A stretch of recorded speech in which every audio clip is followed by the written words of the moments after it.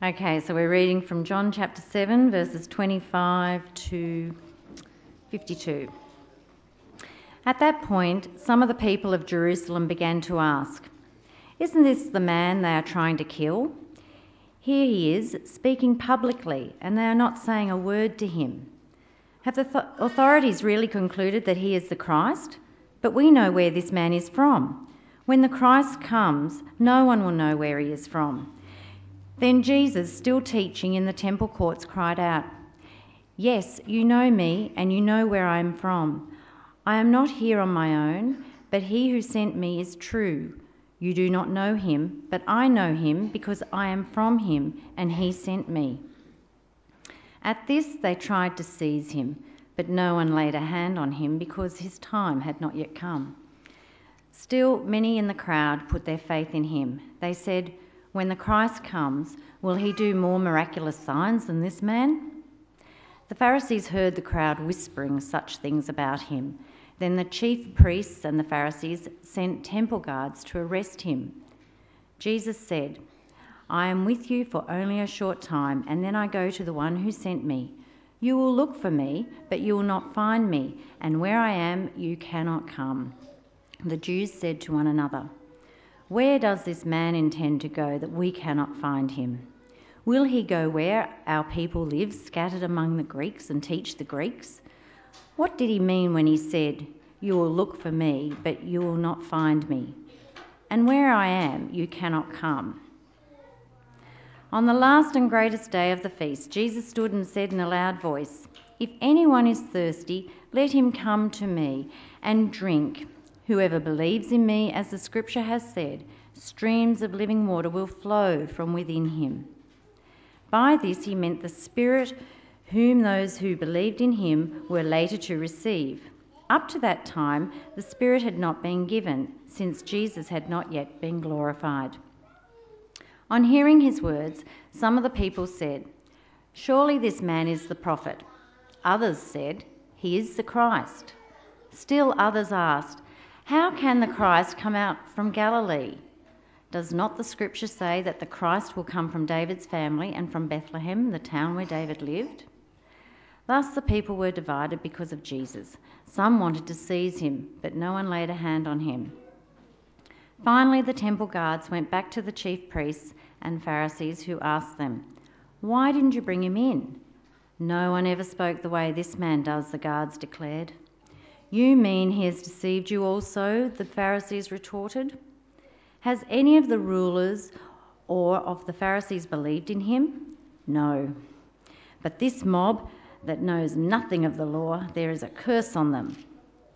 Nicodemus, who had gone to Jesus earlier and who was one of their own number, asked, "Does our law condemn anyone without first hearing him to find out what he is doing?" They replied, "Are you from Galilee too? Look into it, and you will find that a prophet does not come out of Galilee." Let's pray, and then we'll get stuck into God's Word. Father, we want to thank you for this passage from Scripture this morning. We pray that you would give us attentiveness now. We pray that we'd be able to focus on what your Word is saying, and by your Spirit that you would enlighten the darkness of our souls, that we would know Jesus more clearly, and we would be bold in speaking to others about him. And this we pray in Jesus' name. Amen. In May 2006 in London, a man by the name of Guy Goma turned up at the BBC studios to apply for a job. It was the same day that the High Court in Britain had brought down a landmark legal case, a ruling on music internet downloads. And BBC Channel 24, News Channel 24, was running live with the story. They had invited an internet expert into their studio to interview him about this landmark legal case. His first name was also Guy. And the problem was that they ushered the wrong guy onto the set. So Guy Goma who'd just turned up that day just to apply for a job, suddenly found himself being whisked into a studio under the spotlights with cameras rolling, being interviewed live on national television. They sat him down, and when the interviewer introduced him, it's said that his face kind of all scrunched up in sheer panic, and he tried to explain, but she got stuck into it with her question. She said to him, "Are you surprised by what's happened today?" He said, "Yes, I'm very surprised." But apparently, as the interview rolled on, he started to roll with it, and he grew in confidence. She was asking him the questions, and he decided to give the answers. And he explained to the interviewer his views on the internet, on music downloads, on piracy, on the impact that this legal decision would have for the music industry. It was a bit like, you watch Thank God You're Here sometimes? It was a bit like one of those scenes, but it was for real. Meanwhile, while all that was happening, the real expert was sitting in the waiting room watching this all unfold on the monitor and worried that his professional reputation was in free fall because the guy who everyone thought was him didn't know anything about what he was actually talking about. It was a case of mistaken identity, a very famous, well-known case of mistaken identity, and I think it's good for a laugh, don't you? It's a good story. But it actually is also good because it introduces us to a topic which I think is far more serious, far more significant than that, because there are times when we simply cannot afford to make a mistake about someone's identity. There are times when there is far too much at stake. And that was the issue which confronted those who met Jesus. Last week we looked at the first half of John chapter 7, and we saw that Jesus had travelled to Jerusalem. It was a special time for the Jews. It was the Feast of Tabernacles. And you just imagine it. Jerusalem was buzzing. There was thousands of people who'd come to Jerusalem from all over the place, from Judea, from Galilee, from other parts of the near world, where Jewish communities lived. They'd converged on Jerusalem for this very special feast, the Feast of Tabernacles. And the topic that was on everyone's lips, was the identity of Jesus. Who is this man? Who is this man who heals the sick? Who is this man who drives out demons? Who is this man who has been challenging the authority and exposing the religious leaders? Who is he? Well, in the second half of chapter 7, and you might want to have that open in your Bibles in front of you on page 756, Jesus made 3 astonishing claims about himself. And what I want to do this morning is I want to us to look at those 3 claims that Jesus made. They were claims which were attractive to some people. They were claims which infuriated many others. What were the 3 claims that Jesus made? Well, firstly, he made a claim about his origin, where he came from. This was an issue for some people. Let me show you why. In verses 25 to 27, again, imagine the scene. Jesus is in the temple court. He started to teach now. And there's people that have gathered around Jesus. They are listening to what he is saying. And some of those people were locals. They weren't people who'd come from outside. They were people who lived in Jerusalem. They were people who, in one sense, were in the loop.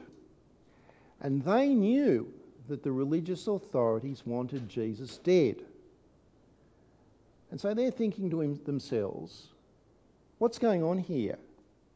The authorities want him dead, but here he is teaching. openly, publicly. Why isn't anyone doing anything? Why aren't they arresting him? What's going on here?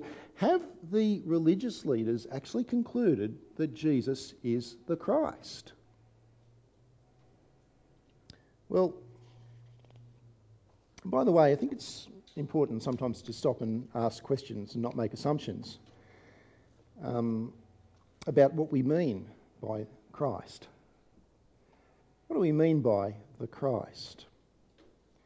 I guess some people think that Christ is Jesus' surname. First name Jesus, second name Christ. You can understand that. In the Old Testament, the prophets had said that one day that God was going to send a great king, a king who would rule over God's people. But he would not be like any other king, because his kingdom would be an everlasting kingdom, a kingdom that would not end, a kingdom that would go on forever. Now, I've listed some of the prophecies in your outline there, prophecies in passages like Psalm 2 or 2 Samuel 7, 1 Chronicles 17, Micah chapter 5, and so on. Now, in Israel, when a person became a king, they were anointed. They were anointed with oil. And the Hebrew word Messiah means anointed. The word Christ comes from the Greek word, which also means anointed. So the Christ means the anointed one, the Lord's anointed one, the King. That's what it means. It's like saying Jesus Christ is like saying King Jesus. Now, so the question then is, the Jews were looking forward to this anointed one to arrive. There are many Jews today who are still waiting for this anointed one to arrive. The question is Jesus the anointed one? Is he the Christ who was expected? Well, some of the locals believed that when Christ came, that nobody would know where he came from. This is not a view that came from Scripture. It was a popular view that people held, that you would not know his origins. A bit like, there was a king in the Old Testament in Genesis chapter 14. Do you remember a guy by the name of Melchizedek? You hear a name like that, how could you forget it, right? And Melchizedek was a mysterious character because he met up with Abraham and Abraham honoured him. The thing about Melchizedek is that it's pointed out also in Hebrews that nobody knew where he came from. He appeared for a short while and no one knew where he went to. And it's a bit similar to this view that people had of Jesus, that they would not know where he came from. But the thing about, or rather the Christ, but the thing about Jesus is that they did know where he came from. He was the carpenter from Nazareth. And so in verse 27, they're thinking, well, Jesus could not be the Christ. He's ruled out on the basis that we know where he came from. Now, that's kind of like the context which leads to Jesus' first claim, because the question is, how does Jesus respond to that? Verses 28 and 29, have a look at those. Verse 28, then Jesus, still teaching in the temple courts, cried out, yes, you know me, and you know where I came from, but I'm not here on my own, but he who sent me is true. You do not know him, but I know him because I am from him and he sent me. Basically, Jesus says, look, never mind where I came from. The important issue is who I came from. I have come from the one who is true. He is the one who sent me. Now, they understood what Jesus was saying. They knew that this was a claim, that he was claiming that he came from God. But did you see what he also claimed? He claimed that they did not know God. Now, that is a stunning thing to say, because there they are. They are in the temple. There are thousands of people there. You can smell the roast meat from the sacrifices that have been made. Everything's buzzing. The chief priests and all of the religious leaders are there. The people are there. They're in the temple in Jerusalem. This is the high point of Jewish worship. And Jesus says, "You do not know God." That's like throwing a hand grenade into the situation. You can imagine the reactions. Well, we don't have to imagine, because we're told in verse 30, some people were outraged and they wanted to seize him. But not everybody. There are other people who reacted differently to Jesus.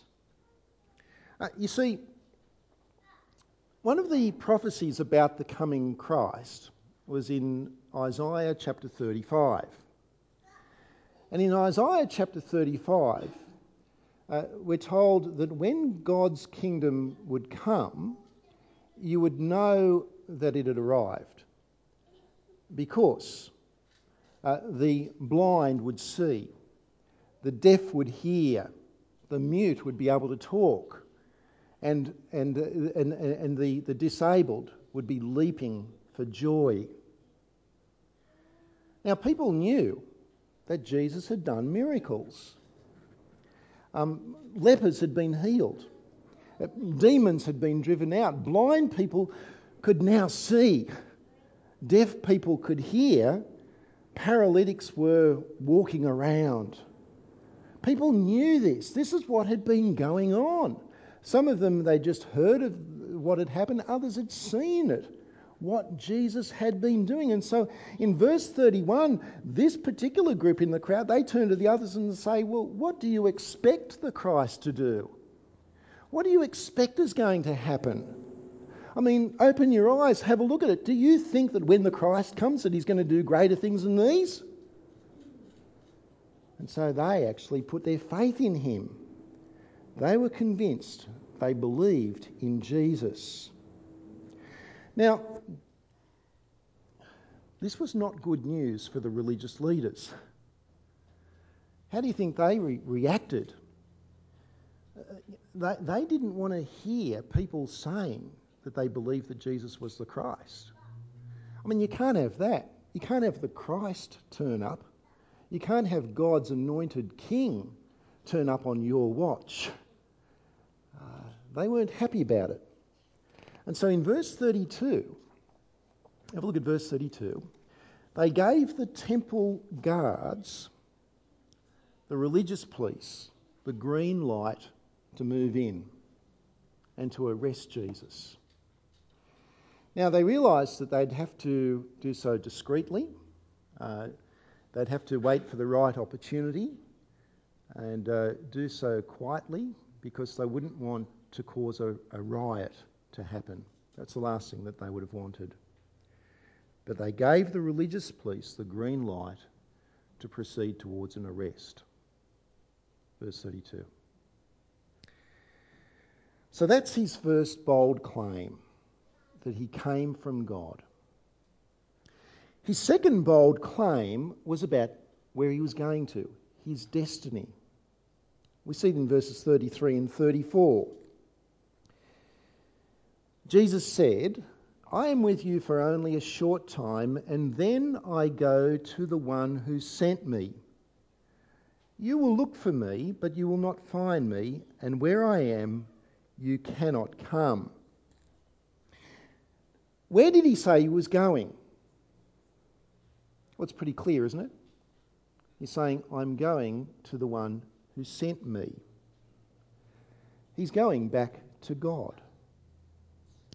Now, you and I know even more clearly what that meant, because we have the privilege of living on this side of the death and the resurrection of Jesus.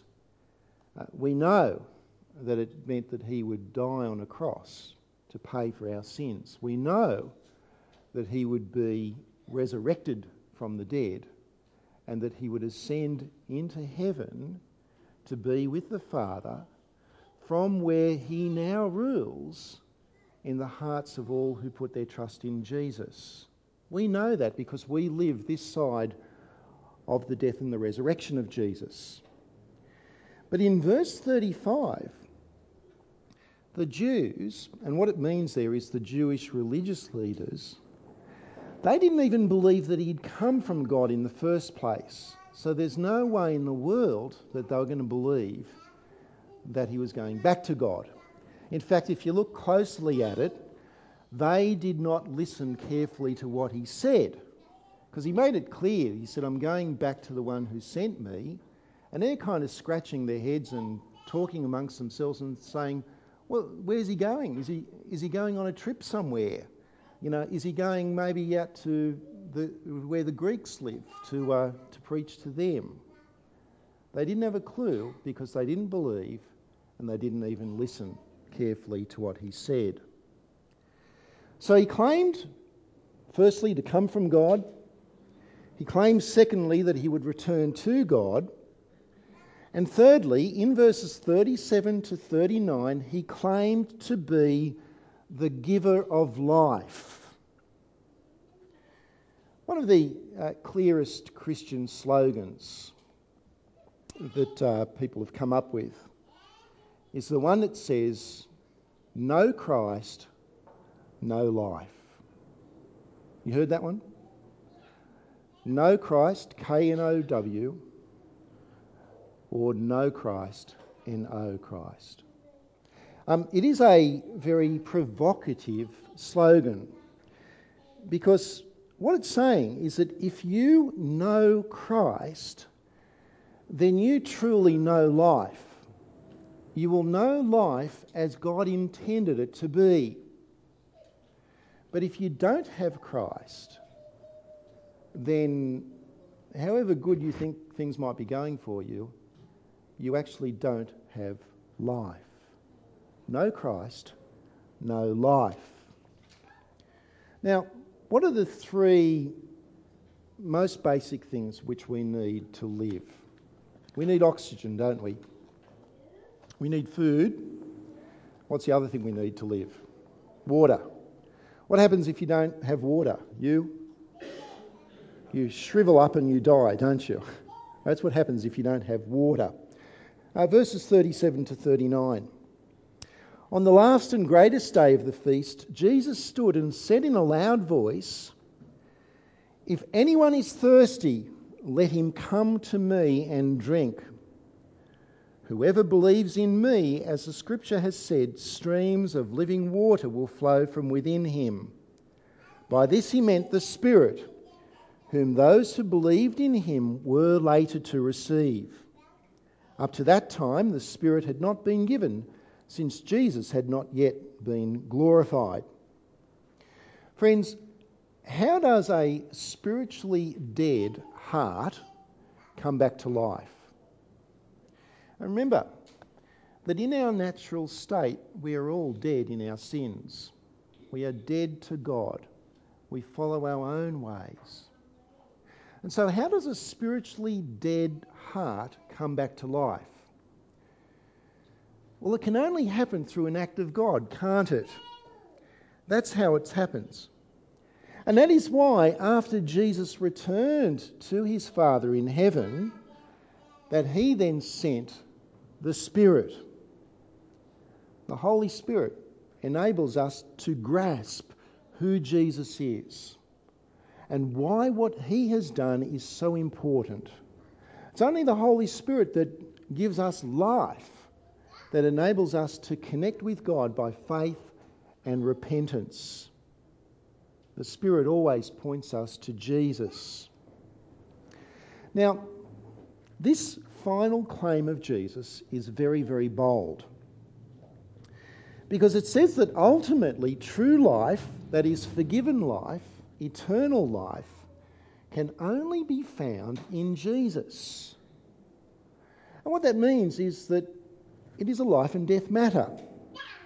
The identity of Jesus is critical.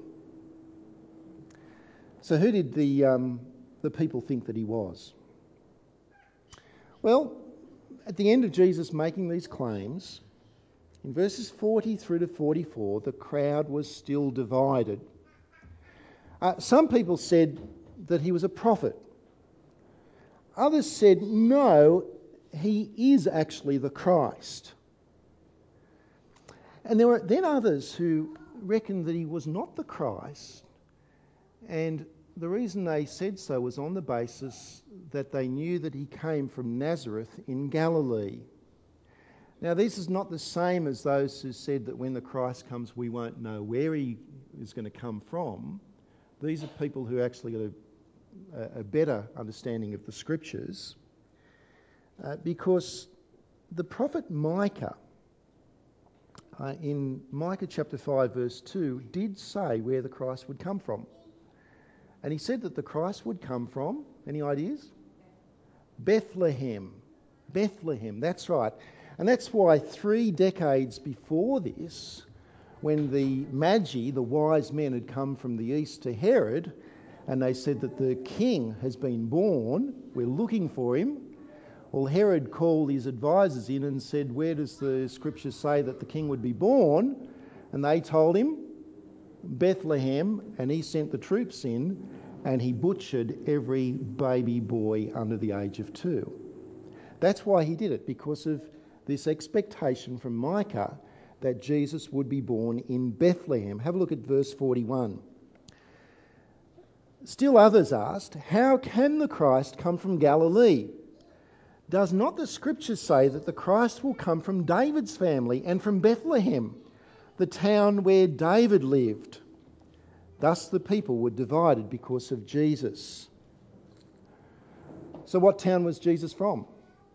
He lived in Nazareth. He was born in Bethlehem. So he actually fulfills the prophet Micah, although they didn't know it.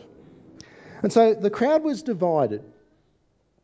But what about the temple guards, these religious police? They'd been sent out a day or so earlier to arrest Jesus. In verse 45, when they came back, they were empty-handed. They didn't have Jesus. Why? Why did they not arrest him? Well, because you're theologically minded, I'm sure you're thinking to yourself, well, because God is sovereign and because it wasn't Jesus' time to be arrested as yet. That's true. The passage verifies that. But have a look at what these guys said. Verses 45 to 47. They said, finally, the temple guards went back to the chief priests and Pharisees, who, by the way, hated each other's guts, but they were joined together by a common enemy, that's Jesus. The temple guards went back to the chief priests and Pharisees, who asked them, why didn't you bring him in? And they answered, no one ever spoke the way this man does, the guards declared. I reckon these were brave guards, don't you, to come back empty-handed. They risked being punished.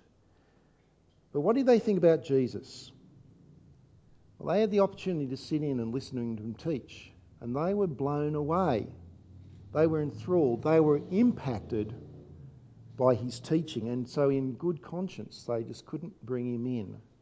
They couldn't do the job. It reminds me of that Roman centurion who was at the cross of Jesus, who would have overseered the crucifixion, who in the end came to the conclusion, surely this man was the Son of God. So that's the guards. What about the Pharisees? Where did this leave them? Boxed in a corner, I'd say, in verses 48 through to 52. And they could see what was going on, and they lashed out at everybody. They insulted the guards. They cursed the crowd. They cursed the crowd. Have a look at what they said. What did they call the crowd? They called the crowd that mob. That mob who doesn't know anything about the law. Well, interesting point, because one of their own Nicodemus, who was a Pharisee, says, well, if you want to talk about law, then what about the law about a fair trial? What about the law that says that you don't judge and condemn a man without bringing him in and having a conversation and finding out what he actually teaches and believes? What about that law? Well, how did they respond to Nicodemus? Verse 52. They replied, are you from Galilee too? Look into it, and you'll find that a prophet does not come out of Galilee. Well, that's wrong, actually. Jonah came from Galilee, but don't let facts get in the way of a good telling someone off. Now, Jesus made radical claims. He claimed that he came from God the Father. He claimed that he was returning to God the Father in heaven. And he claimed that true and everlasting life can only be found in him. In short, he claimed to be the Christ. So what about us? Are we always bold? Are we always clear and bold about the identity of Jesus? You know what the problem is about being bold about Jesus and who he is? Problem is that if we are bold and clear in talking to people about who Jesus really is, then they might treat us the same way they treated Jesus. And remember last week, in the beginning of chapter 7, in verse 6, remember Jesus was having this conversation with his physical brothers, and he said to them, or they said to him, they wanted him to go up to Jerusalem, and he said, not quite yet, my time hasn't arrived, but you guys, you can go any time you want. He said that they could go to Jerusalem at any time. Why? Well, he said, because the world does not hate you. You're safe. You can go to Jerusalem anytime. John actually adds to that and explains that Jesus' brothers did not believe in him. That's why they could go to Jerusalem freely. No one was going to hate them. What about you? Are you someone who believes in Jesus? I mean, truly believes in Jesus? Well, if you are, then in some sense, you're like Jesus' brothers, except you're a true brother of Jesus.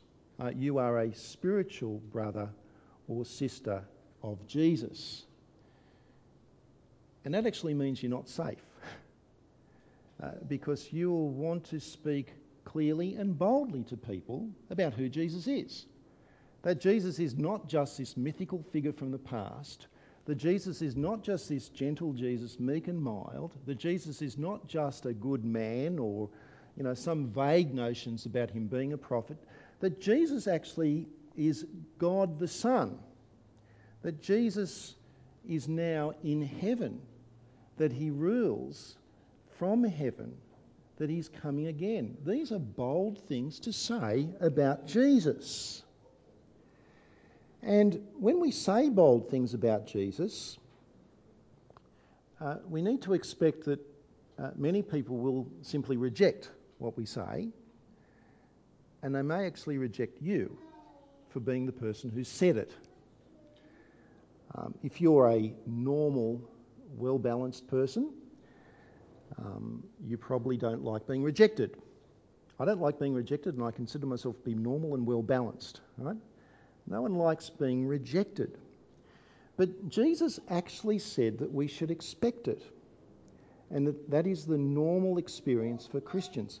Later on, in chapter 15, verse 18, you don't need to look this up. In chapter 15, verse 18, Jesus said, if the world hates you, bear in mind that it hated me first. John, in his first letter, in 1 John chapter 3, says, brothers, do not be surprised if the world hates you. Because if we truly put Jesus first, then we're going to be bold and clear in telling people who we think he is and what he claimed. And his claims are very controversial because they say to people that you won't find life outside of Jesus. They say to people that you will not find eternal life in other religions. Not in Muhammad, not in Buddha, not in the Hindu gods or in other gods. Nor will you find true life in material possessions, in the experiences of life, however good they might be, the big house, the successful career. No, only in Jesus will your thirst for life be truly quenched. Now, these are bold claims which challenge people, and for some people it's very offensive because it really cuts at something which is very basic to how they've lived their lives and how they've built their lives. And there will be many people who will not be happy, and they might tell you that. They told Jesus that. But there will others. There will be others who will be curious. There will be others who will want to find out more about Jesus. There'll be others who, by reading his teachings, by hearing about his life, the miracles that he did, will think there is something more to this man. And perhaps they will be people who will come to the conclusion that he truly is the Christ and believe in him. Make no mistake, with the identity of Jesus, there is no room for error. Let's pray. Father, we thank you for the boldness and the clarity of Jesus. Father, we thank you that this incident from his life has been preserved for us in the Scriptures. We thank you that he has come from you, that he is now with you, and that he is the Lord, the giver of life. We thank you for the way that you've worked in our lives, and we pray that we would be people who have a true knowledge of Jesus, that we would be bold about his claims, that we will have a passion to see him honoured in the lives of others, and a passion to see people coming to know that life which only he can give. And so we pray these things in Jesus' name. Amen.